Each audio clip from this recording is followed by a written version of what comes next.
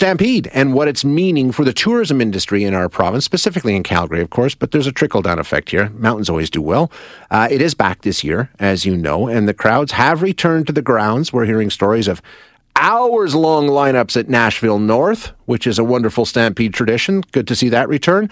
But hotel operators in the city are saying they're just a little underwhelmed by the business coming through their doors. Typically, 90% of Calgary's hotel rooms are occupied during the Stampede. This year, it's been bumping around 50%. So let's get an update on that. We are going to chat now with Sol Zia, who is the Executive Director for the Calgary Hotel Association. Sol, thanks so much for joining us this morning. Appreciate your time.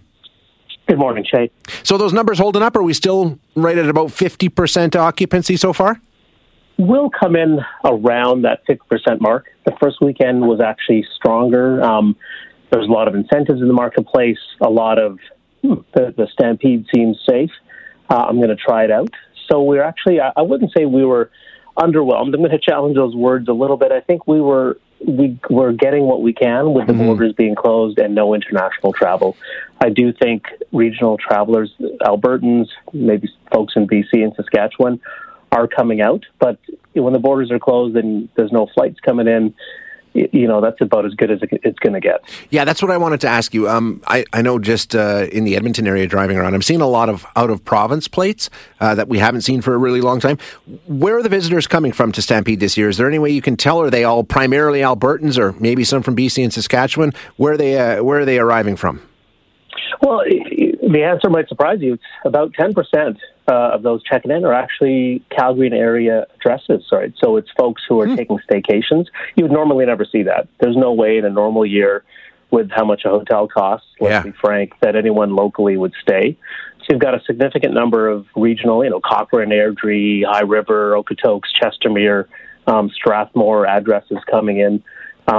A lot of folks from Northern Alberta. We have significant numbers from Medicine Hat and Lethbridge area, and definitely Eastern BC and Saskatchewan. Folks are coming in. You do see the Manitoba plates as well. So it is definitely regional, but we're a big country. So when folks are coming in from BC and Manitoba, it's a very good sign. Now, of course, the Stampede is being billed by some as the kickoff to the greatest summer in Alberta's history. How important are these 10 days to getting you off on the right foot? Well, they're vital to demonstrating that events are safe, Albertans are safe, that the hotels are ready to accept guests, the airlines, everyone that's part of the visitor economy and the tourism ecosystem. So it is vital to have a safe and strong Stampede. It's not about the crowds. It's about safety and comfort and demonstrating that we can pull it off. And so far, so good, right? We're not hearing any reports of any kind of major problems, and I'm sure your guests are having a great time.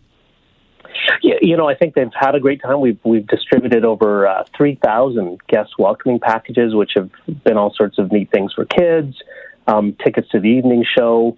There's been a lot of surprise and delight for guests checking in who get complimentary tickets to the evening show. We've got a lot of positive feedback about that. So people who may have never come before and are coming just to show their support are like, wow, that's quite a bonus to arrive and get tickets to the Stampede. Yeah, exactly. Sure. Typically, as we said, it's about 90% occupancy during Stampede. So you're at 50, 60%, somewhere in that neighborhood. So obviously not full capacity. I know there's a push by some accommodations groups and the NDP government saying, the province could really, really help us out by extending that tourism levy rebate program. Basically, I think it's 4% that goes to the province. Right now, you guys are allowed to keep it. How important has that been to getting you through the pandemic? It's been, and I did the math, it's been helpful. The current government, the government of Alberta, has abated it to the end of June, and that allowed hotels since March of 2020. And I'm talking just Calgary. I wouldn't know the other regions, but from April of 2020 until June 30th, that's put about $7 million back in the pockets of Calgary hotels. Okay. But if you break that down to the number of hotels, we're talking a few $100,000 to pay workforce to try to develop business. Really, if the government would consider abating it at least through the summer and through the end of September, the hotels could use that to try to rebuild their businesses as we get into the fall, the winter, and into 2022. And I think that's a good point, because we take a look at, the pandemic's over, hotels can operate again. But you've been basically struggling for, 18 months, so it's not like a flick of a switch here. And that little extra would make a big difference to sort of getting things back closer to normal, and it's going to take some time. It's going to take a lot of time, and the city of Calgary, about a month back, agreed to defer all hotel property taxes straight through to the end of 2022. And it's, it's going to sound really financial, but they're all just managing their cash burn. Every property is managing their cash, trying to make it work, every dollar to work as hard as it can to survive and to grow the business. It's a marathon. The Premier was asked about continuing with the abatement.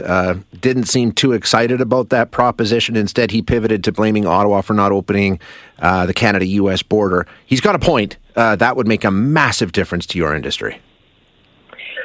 It's not about blame. It's about progress, right? Whatever we can do collectively as associations, individuals, citizens, governments to get that border reopened, that's the goal. Sure, we can cast a lot of blame, but blame never got anything solved. It's a matter of pushing for progress. What about staffing? We're going to do a story in the next segment here about how a lot of businesses are having a really hard time getting people to come back to work. Is the hotel industry dealing with that at all? Oh, it's a crisis right now in the city of Calgary. We were at a concern level going into June, and the numbers change, and we've been working with a lot of other associations in the city to attract workers. Yeah. But I believe there's somewhere around 300 to 400 open jobs in Calgary hotels right now. I think the bigger story is probably the resorts, as you said, like in the mountains in Banff, Jasper, Lake Louise, Canmore. I think they're at a high level of crisis for staffing. But even for the urban centers like Calgary and probably Edmonton, we're already short on staff for housekeeping. Everyone's doing what they can. It's all hands on deck to clean a room, prepare a meal, check folks in, check folks out. Wow. Okay. Excellent insight. Thanks so much, Sol. Appreciate it. Have a good one. You too. That is Sol Zia, who is Executive Director of the Calgary Hotel Association.